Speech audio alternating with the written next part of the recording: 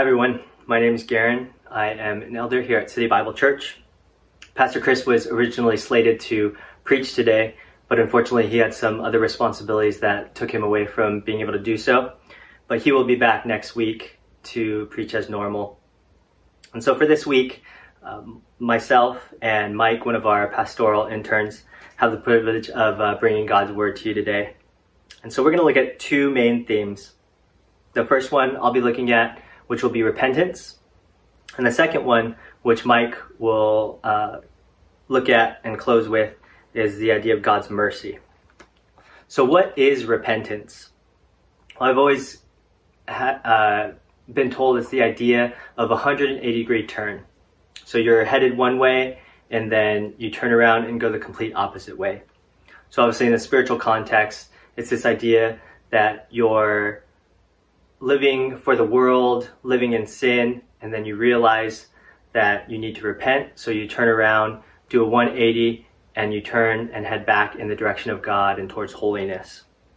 So that's kind of the idea that you can have in your head, this kind of 180-degree turn. And so why do we bring this up? Well, it is of utmost importance in society today, whether we realize it or not. We seek repentance in a lot of different ways, even in the secular. For example, a lot of us want to see the police force repent of their brutality. A lot of us want to see people repent of their injustices. And a lot of us want to see people who are throwing these COVID parties and going out without a mask, being so cavalier about it, this COVID thing is a hoax. We want to see them repent of their behavior and be considerate and caring towards others to help, stop the spread. And on the spiritual, more deeper level, we see the importance of repentance as mortality has kind of come to the forefront with COVID. A lot of people now more than ever are faced with this idea of mortality and death. And so you have these people on their deathbed thinking about their lives and reflecting upon their lives and coming to those conclusions that unfortunately I wish I had repented or changed my ways in this area or that area, in the way I parented or the way I treated people or the way I handled my finances. I wish I had repented and gone a different way. And for many of us, as we quarantine and self-isolate, we have a lot of time to, again, reflect and introspectively and look at ourselves and kind of take inventory and see, my life is just not where I want it to be. My career is not on the trajectory that I want it to be. My relationships are not on the trajectory that I want them to be. And it's this idea of, man, I am going to repent. And as soon as we get out of quarantine, I am going to set my life on a whole new trajectory, and I'm going to, go this way instead. And so we see not only at the secular level, and obviously more so at the spiritual level, this idea of repentance is very prominent in our minds right now, whether we realize it or not. And so where do we find this in God's Word? Well, we've been going through a series of passages looking at the nation of Israel in diaspora. And we've been looking at that through the lens of the Old Testament prophets. And so today we're going to look at Daniel 9. And before we do that, let me open us up in a word of prayer. Heavenly Father, Lord, I thank you so much for today and just for the opportunity to come before your word, to see these two prominent truths of repentance and your mercy. God, we pray that that would just really come alive to us today through the scripture, that you would speak through myself and through Mike as we proclaim your word. God, I pray for softened hearts and open hearts, open ears to just hear and receive your word, God, that we would not be hardened to being told that we need to realize that we need to repent, God, that we are not on the right trajectory right now, that we need to turn from our sinful ways and turn towards you. And so bless this time, Lord, we pray in your name. Okay, so just some quick context for the book of Daniel. So Daniel was written by Daniel approximately 530 BC. Daniel's name means God is my judge, which is pretty fitting considering we're looking at these ideas of repentance and God's mercy. He lived the majority of his life in diaspora from his teenage years on. And we see that he was a man of integrity, as we know from the famous story, Daniel in the lion's den. And so because of this, he found favor in God's eyes and even in the eyes of the Babylonians. And so he kind of rose to a pretty prominent leadership role in the Babylonian Empire. So our specific passage for today is Daniel 9, verses 1 through 19. So if you have your Bibles, if you haven't gotten it already, please do so and turn with me to Daniel chapter 9 and follow along as I read, beginning with verse 1. It says this: In the first year of Darius, the son of Ahasuerus, by descent a Mede, who was made king over the realm of the Chaldeans. In the first year of his reign, I, Daniel, perceived in the books the number of years that according to the word of the Lord to Jeremiah the prophet must pass before the end of the desolation of Jerusalem, namely 70 years. Then I turned my face to the Lord God, seeking him by prayer, and pleased for mercy with fasting and sackcloth and ashes. I prayed to the Lord my God and made confession, saying, O Lord, the great and awesome God, who keeps covenant and steadfast love with those who love him and keep his commandments. We have sinned and done wrong and acted wickedly and rebelled, turning aside from your commandments and rules. We have not listened to your servants, the prophets, who spoke in your name to our kings, our princes, and our fathers, and to all the people of the land. To you, O Lord, belongs righteousness, but to us, open shame, as at this day, to the men of Judah, to the inhabitants of Jerusalem, and to all Israel, those who are near and those who are far away in all the lands to which you have driven them, because of the treachery that they have committed against you. To us, O Lord, belongs open shame, to our kings, to our princes, and to our fathers, because we have sinned against you. To the Lord our God belong mercy and forgiveness, for we have rebelled against him, and have not obeyed the voice of the Lord our God, by walking in his laws, which he set before us by his servants the prophets. All Israel has transgressed your law and turned aside, refusing to obey your voice. And the curse and oath that are written in the law of Moses, the servant of God, have been poured out upon us, because we have sinned against him. He has confirmed his words, which he spoke against us and against our rulers who ruled us, by bringing upon us a great calamity.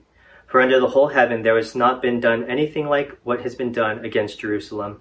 As it is written in the law of Moses, all this calamity has come upon us, yet we have not entreated the favor of the Lord our God, turning from our iniquities and gaining insight by your truth. Therefore the Lord has kept ready the calamity and has brought it upon us. For the Lord our God is righteous in all the works that he has done, and we have not obeyed his voice. And now, O Lord our God, who brought your people out of the land of Egypt with a mighty hand, and have made a name for yourself, as at this day we have sinned, we have done wickedly. Verse 16, O Lord, according to all your righteous acts, let your anger and your wrath turn away from your city Jerusalem, your holy hill, because for our sins and for the iniquities of our fathers, Jerusalem and your people have become a byword among all who are around us. Now therefore, our God, listen to the prayer of your servant and to his pleas for mercy. And for your own sake, O Lord, make your face to shine upon your sanctuary, which is desolate. O my God, incline your ear and hear. Open your eyes and see our desolations, and the city that is called by your name. For we do not present our pleas before you because of our righteousness, but because of your great mercy. O Lord, hear, O Lord, forgive. O Lord, pay attention and act. Delay not for your own sake, O my God, because your city and your people are called by your name. So that was quite a bit, but just to kind of set the stage. So at this point, Daniel is advanced in years. Verse 1 and 2 kind of launch the reason for this lengthy prayer that Daniel gives. He alludes to Jeremiah 25:11-12, which is this idea of Jeremiah receiving the prophecy that the exile will take place for 70 years, and then when that time comes, God will redeem and restore. And so Daniel, being a man of God's word, reading the Old Testament scrolls, the prophets, he realizes, kind of puts two and two together, that the time has come, that the 70 years is upon them. And so in light of that, he turns prostrate to God and begins pleading in prayer for his mercy and confessing and repenting of Israel's sins. And so we can't unpack this whole passage, but again, we see these couple of themes of repentance and God's mercy all throughout this passage. And so really quickly, look at all the ways in which we see Daniel's urgency for repentance throughout his prayer. Verse 3, he's pleading for mercy. He talks about sackcloth and ashes, which are a sign of mourning. He's mourning the sin of the nation of Israel. Verse 5 and 6, acknowledging sin and wrongdoing. He acknowledges their wickedness, their rebellion, that they have disobeyed commandments and that they have not listened to the prophet's sound teaching. Verse 8, just acknowledging what they deserve, punishment. Verse 9, the idea that no one is off the hook. All of the nation of Israel has sinned. Everyone has sinned. Verse 12 through 14, this idea of calamity coming upon them, that God's wrath is there for those that are unrepentant. Verse 17, urgency to confess and repent, again, pleading for mercy. And verse 19, asking for forgiveness, not for our sake, but for God's, that he would be glorified through this act of forgiveness and redemption. And so there are two key reflections that I kind of had when I was studying this passage. The first one is to recognize our need for repentance, to recognize our need for repentance. And the second one is to realize that wrath and judgment is coming. To realize that wrath and judgment is coming. What do I mean by this? The first point, recognize our need for repentance. If you look in this passage, over and over, Daniel talks about God's character, about his holiness, that he is just, that he is loving. As we look at God and see who he is and what he's done, as we see his character in the scriptures, and then we look at ourselves, we realize more and more just how holy God is and how wretched and sinful we are. And so that should bring us to that point where we recognize, man, in light of a holy God, I need to repent. I am wretched and sinful. And so, if you are sitting there and you're thinking, I live a good life. I'm pretty moral. I don't do anything crazy, this and that. And you're thinking that you don't need to repent. That is so far from the truth. Because even an angry thought, even a hurtful word spoken, even a jealous thought, a lustful gaze that's given, these things that are small, seem small and subtle and maybe unseen oftentimes, all of that is enough to receive God's wrath and judgment. And so we need to recognize that all of us are in need of repentance. All of us are sinful. Secondly, realize that wrath and judgment is coming. So you may be able to kind of get by and skate by unseen. You might think that you're getting away with living in that sin, but it's only going to be for a time. I guarantee you, whether it's in this life or in the life to come, you will be judged. God's wrath and judgment will come upon you. His discipline will come upon you. And so, if you are thinking that you're going to get away with it, you are sorely mistaken. God cannot be fooled and tricked. He knows everything. And so it's only a matter of time. And let me just say, I hope that I'm not around you when God's discipline and judgment and wrath does come, because it won't be pretty. And maybe for some of you, you're actually realizing that maybe his discipline and wrath and judgment has already come upon you. Maybe the Lord has brought calamity upon your life because of the sin in your life. And that's the reason for it. So maybe, your career has been stunted because you've given yourself to this one sin for so long and it's gone unrepentant. Maybe that's why God is withholding, relationships from you, because you're holding on to this sin. And until you repent of that and let that go, God knows that he cannot give his favor to you and not give his blessing and allow you to have those joys in your life. Just a couple examples to see further how this is illustrated and how we see this play out in our lives today, in our world today. I think the current state of of our world. We don't have to look far to see just how depraved we are, to recognize that our world is in great need of repentance, because things like human trafficking are at an all-time high, to the point where organizations like Zoe International, who are international, have been primarily overseas in Asian countries, now have established a home and a headquarters right here in LA, because human trafficking has increased dramatically, even right here in the States. The LGBTQ community and movement is as strong as it's ever been, to the point where it is infiltrating the church, and more churches are becoming more and more open and accepting of that movement and those beliefs, kind of tailoring them and making them fit and twisting scripture to allow them to have a place there. Racism is obviously at an all-time high.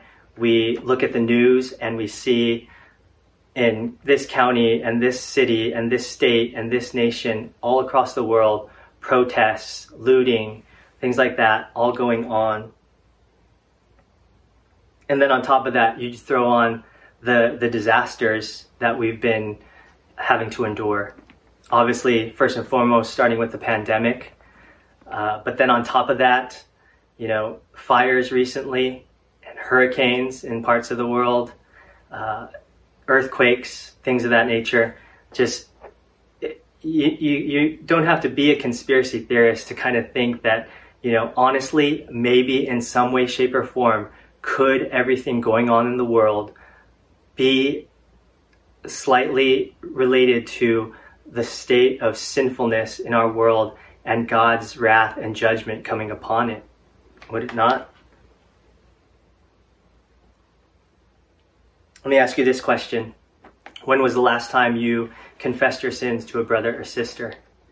Again, in quarantine, we are isolated, and so there's less accountability, and we're not at church every Sunday, and we're not seeing our brothers and sisters, and so sin is left unchecked and things like that. But I want to encourage you, you need to confess your sins to the Lord and to brothers and sisters, because there's freedom in that. And I love to see how this is played out in our church, because I love our church for the fact that it has not only a men's purity group, but also a women's purity group now.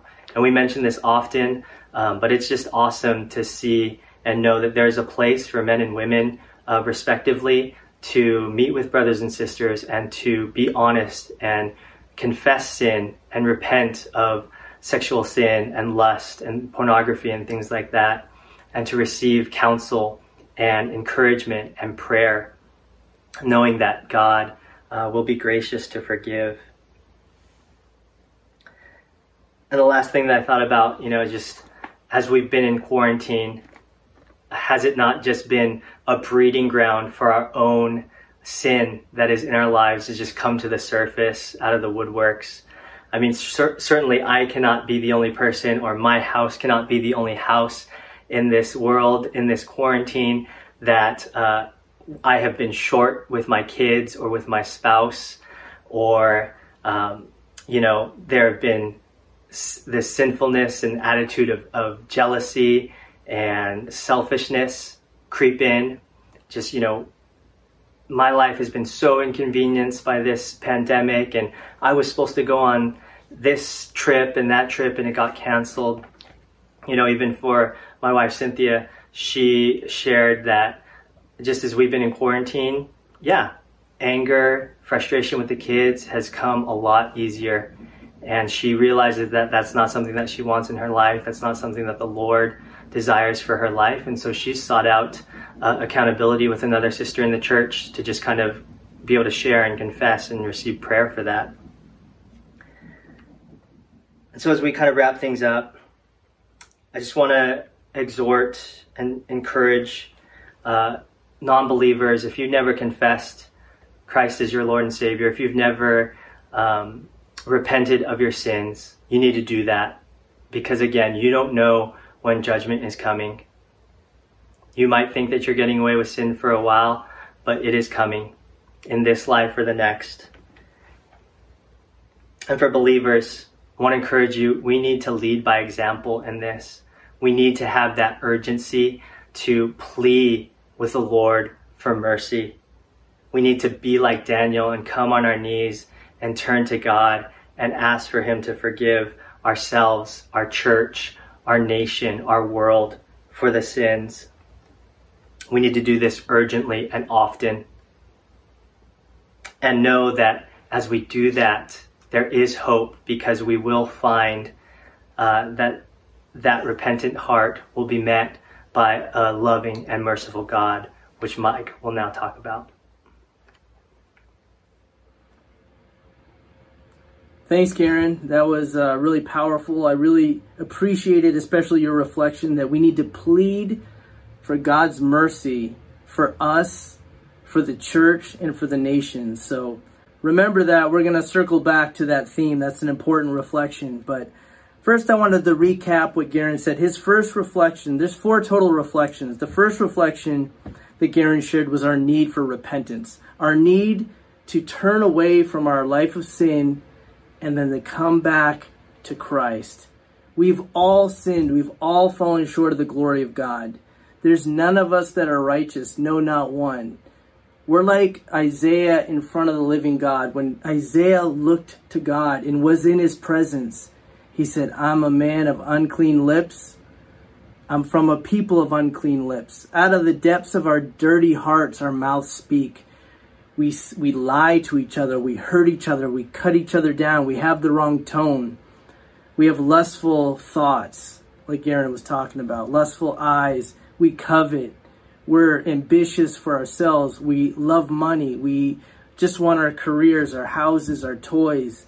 We just want to live for our pleasures. We just want to do what we want to do. We want to be God of our own life. I do my thing. God, you can do his thing, you know. It's not like I don't believe in God, but he does his thing, I do my thing. I'm a good guy. Guess what, buddy? You're on the road to destruction with that mindset. We have to be really careful. I'm not just saying this out of my own knowledge. I'm saying that's what the Word of God says. We have to repent. And the second reflection that Garen shared is we have to be sober and understand the wrath and judgment of God is real. Uh-oh, he's getting all preachy. Hey, listen. It's appointed for all of us to die once, and then the judgment. You know, some of us are really self-deceived. We don't really understand our true spiritual position. We think we're all right. Are you going to bet your soul on that? A lot of us, we don't even think about it. And this might be a moment of clarity. You're not always going to get a chance. It's true, your chances will run out. The Bible says that life is like a mist, and our experience shows this. We don't know, tomorrow's not promised to us. I mean, I just looked and realized that Chadwick Boseman, the actor for Black Panther, and he was in 42, he passed away. It's just shocking. He's so young and vibrant. It's just like when Kobe died. It's just like we look up to these icons, these idols, these stars, these strong people that we look up to, and they're wealthy and famous and celebrity, and we wish we could have a life like that. Well, they're gone. I mean, the book of Ecclesiastes says it's better to be a live dog than a dead lion, because you're upright. They're not. They're judged. They're already judged. But you have a chance. But what do? We have to turn, and this is the point. This is the third reflection. So our need for repentance, the wrath of God is real, but we have to turn to the mercy of God. Look at verse 3 again. I turned my face to the Lord, seeking him by prayer and pleas for mercy, with fasting and sackcloth and ashes. That is how you return to God. Look at the character of God in verse 9. To the Lord our God belong mercy and forgiveness. Wow. It's hard for us to understand this. I was very fortunate because my father he's still kind, he's still loving, he's still compassionate. I can still pick up the phone and call him. I'm very blessed. Jen, on the other hand, my wife, She never knew her father. Her father was not present. And some of my other friends and some of you might have fathers that were alcoholics or abusive or not present, or it's just not a good model. And so it's hard for us to conceptualize a loving parent or a loving God, someone that's not abusive or taking advantage or wanting something from us. But that's what God is. That's how he describes himself. He's merciful. He's forgiving. Isn't that what you want in the relationships in your life? Like, don't you want your boss to be forgiving and merciful and kind? See, judgment seems harsh and it's hard to hear. But when you realize who's the judge, it's Christ. It's the same Christ who went to the woman of the well, who had a life of sexual immorality, and he gives her dignity. He speaks to her. He looks beyond race. He looks beyond culture. He looks beyond gender, and he gives her dignity. He doesn't excuse her sin. He identifies her sin. She recognizes who he is. He reveals that I'm the Messiah, and she goes and tells others. But she realized before God who she was. And that's what is happening here in Daniel. Daniel is not making excuses for him or for his people. He's laying it out that look at verse 11. This needs to be our posture. All Israel has transgressed your law and turned aside, refusing to obey your voice. And the curse and oath that are written in the law of Moses, the servant of God, have been poured out upon us.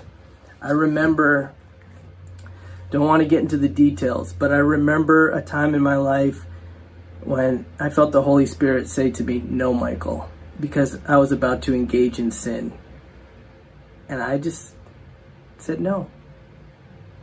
And I thank God he's forgiven me for my sins, that I came to him, I repented, I asked for forgiveness, and I turned away, and I don't do those things anymore. I know some of you have said no to God, have said no to the Holy Spirit, but you have to be careful, because if you keep saying no, your heart is going to become callous and your ears will become deaf to the Holy Spirit's words. You only have a limited number of warnings. It says in the Bible, if you remain stiff-necked, if you remain stubborn against God after many rebukes, you'll be destroyed without remedy. Wow. I don't want that to happen to you, friend. God is loving and kind. I want you to know that how God describes himself. I'll use another analogy, because he is a loving father. That's how he describes himself. But he also uses in the book of Hosea. Hosea was a prophet. He was a righteous prophet. And God commanded him to marry a prostitute. What? So he is a faithful man married to an unfaithful woman. So she would be with him for a season, take off, do her sins, come back, take off. And every time he took her back, he forgave her. You see, our God is like Hosea. Even when we go astray for a season and we commit sin, if we come back, he's faithful. He's kind. You know the story of the prodigal son? You've heard this story in the book of Luke. You have a young man, and his father's wealthy and has a big estate. And the son is impatient. And he says, "Hey, Dad, I know you're not..." He pretty much says, "Hey, can I have my inheritance now?" Which means, "Hey, I know you're not dead, but I kind of wish you were so I could get my money. But I kind of don't want you to die, but can I just have my money anyway?" I mean, how rude. That goes against every cultural norm. It's just unkind. It's so selfish and so lustful, because he just wants to do what with it? He goes to another country, sex, drugs, rock and roll. And you know what? The prodigal son didn't go broke on the first day. You know, he was living it up. He was having fun. Some of you are in sin, and it's fun for a while, but in the end, it always leads to death. Physical death and spiritual death. Death of relationships. You might have a good thing going, and it's going to ruin it. You're going to ruin your family. You're going to ruin your relationship. You're going to ruin your living situation. You're going to get fired. You're not going to get hired. Sin in this world causes death and destruction. We see that, right? We see that in the news all the time right now. But the point is there's a loving and merciful God that's there waiting. Because after this guy lives it up, right? He's eating his pig slop and he's out of money. His friends left him. And he's like, what am I doing? Maybe if I go back to my dad, he'll hire me like a slave. At least the slaves have like good quarters to live in. And he goes back. Who knows what he's thinking? Maybe he's thinking the father's not going to accept him. A human father, many of them would say, you're dead to me. Nope, get out of here. Right? But what does our God do? Welcomes him back. Says, my son has come back. Kill the fatted calf. Put a ring on his finger. Our gracious and loving God. That's who he is. He's loving. He's merciful. And the definition of mercy is this. Grace is getting something you don't deserve. Mercy is not getting what you do deserve.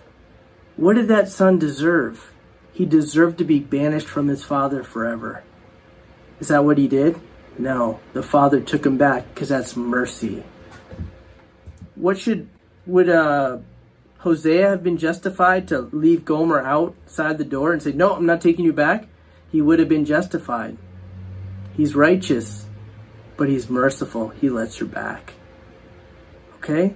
So I just want to encourage you, friend, come to God for his mercy.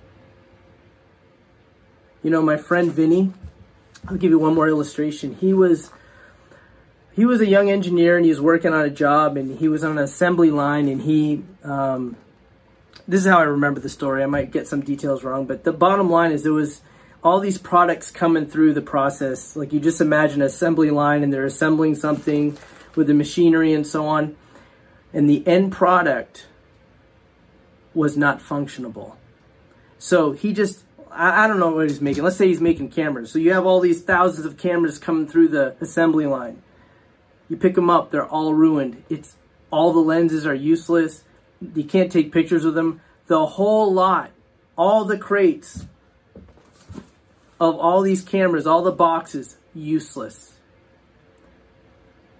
My friend Vinny is like, I'm going to get fired. There's no way. I know I'm done. And then the boss comes in and he says, what happened? And my friend Vinny said, you know what, boss? I'm responsible. All the other workers are kind of hiding in the corners. I'm responsible. I messed up. I'm sorry. And so Vinny's expecting to be fired. You know what the boss did? He promoted him. This is a true story. He promoted him. Why? Because I can trust you. You're honest. See, our God is kind of like that too. Is that we messed up. And he knows that we need help. He knows we're messed up. He knows that we can't pick ourselves up. We're spiritually dead. We need him. We need his life. We need his spirit to live in us. Because we can't walk a righteous life on our own strength. God knows this. He designed us. He knows we're just dust. He just wants us to be like Vinny. He just wants us to own up to our sin. God, I am such a selfish person. I'm so unkind to those people around me. I have hatred in my heart. I have grudges in my heart. I have this addiction that I can't kick. This is my God. You should be my God, but I want this. We have these things in us and we need to just be before God and surrender. That's what you see in Daniel's prayer. You have Daniel praying and just saying, God, you said this, but we do this. I know this is the right way, but we go this way. My friends, just be honest. God already sees right through you. He just doesn't want you to be blind to who you are. You need to take responsibility and just be honest about your sin and ask for the mercy of God. And when he cleans you, by the power of his blood, you walk and you follow. He's given you his Spirit, so you are without excuse. He's given you his word. Not that we're going to walk with perfection, but when we stumble, as brothers and sisters, let's pick each other up. Just like Karen was saying about Cynthia. She has a sister in Christ that helps pick her up. Just like in the purity group. It's not a therapy group. We don't just confess and then we go back to our sins and this is endless cycle. No. We need to forsake those sins and when you have a brother that says, hey, brother, maybe you want to make these changes. We have to be mutually submitted to one another, confess, and when wise people give advice, we need to take it. I want to say one more thing about the mercy of God. Is that, when we think of the nation right now, and it is really troubling me, it's been hard for me to see. I have my own problems, okay? I'm selfish in my own family. I'm short with my family sometimes. We have enough conflict. We have our own issues and problems, okay? Enough sin there. But we're not meant to stay there. We're meant to be part of a community. We're meant to be part of a nation. When you see Daniel, when you see Jesus, Jesus came as a light to the nations. When you see Daniel, he's advocating for his nation. And so for some of us, when we see the political hatred, it's sad. You have one person hating another person and one person hating another person and different groups and factions and blaming each other. There's so much self-righteousness on so many fronts because we're demanding holiness of each other, but we're all sinners. All of us fall short. We're all indebted to God. We're all covetous, blasphemers, sexually immoral. We all are selfish and fallen, and we don't give grace to each other. I'm not excusing any of the injustices. Hear what I'm saying. I'm just saying as a lot. And you look at the disrespect of human life, how so many lives are just ended quickly. These people get up in the morning and they don't know that they're going to die, have a bullet inside of them at the end of the day. And, this week too in Christendom, in the church, you hear about one of the biggest Christian universities in the country, and it's just this gross sin of the leaders. I've seen it so many times. Mentors of mine in the past, pastors, who are great men of God who fall into sexual immorality or corruption. It happens all over the place. It just weighs your heart, weighs in my heart. And so my last reflection is if you look in verse 16, Daniel models. See, Daniel was a righteous man. He had integrity. But do you know what he did? He stood in the gap. That's an idea in Ezekiel, where someone stands in the gap advocating for a group before God. And that's what he's doing for his nation. And so I want to ask you, good Christian, maybe you're living a righteous life, but are you being salt? Are you being light to the world around you? Because if you're not, see, salt is a preservative. Back in the day, you'd have this meat, like in the Roman Empire, you put salt on it and the salt would preserve the meat. If there's no salt, the meat rots.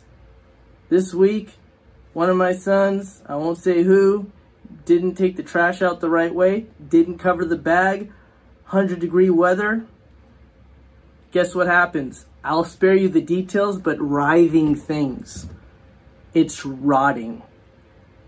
And when the people of God are unwilling to go into the world and be light and salt to preserve this country, preserve our community, when we only live for ourselves, hey, we go, do our job, go home, do family stuff, but we don't pray and we don't advocate in the spiritual realm for our country, then we're going to have a rotten country. But we're called as the church. Salvation is not in the Republicans. Salvation is not in the Democrats. Salvation is not in any of these groups. Salvation is only in God. The only hope for our nation is God. So look at this prayer, verse 16. O Lord, according to your righteous acts, let your anger and your wrath turn away from your city, Jerusalem, your holy hill, because of our sins and for the iniquities of our fathers. Jerusalem and your people have become a byword among all who are around us. So, as we close, the last reflection is I want to really implore you at this time to pray for your communities. And pray when you look on the TV and you see all this horrific things happening, and you get stirred up and angry, and you have your side and they have their side, or whatever it is, why don't you pray for your enemies, whoever they might be, and pray for the nation. So let me review. We need repentance. The wrath of God is coming, and we have to be ready.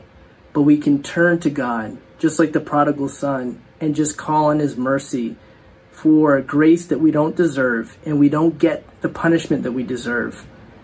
And finally, pray for the nation. Let's pray. Lord God, I thank you so much for your word. Thank you for this church. I pray for them, and I pray for us, Lord, that we would spur each other on to love and good deeds, that we would encourage each other, that we would confess our sins to each other. And Lord, would you help this nation? Lord, we need as a nation to come back to you. We need relationships so we can be salt. Forgive us, God, for just being insular and not reaching out to our neighbors and our friends and not being a light. Forgive us, Lord, as a church, and for all the hypocrisy that happens in your name, Lord. Forgive us, God. In Jesus' name, amen.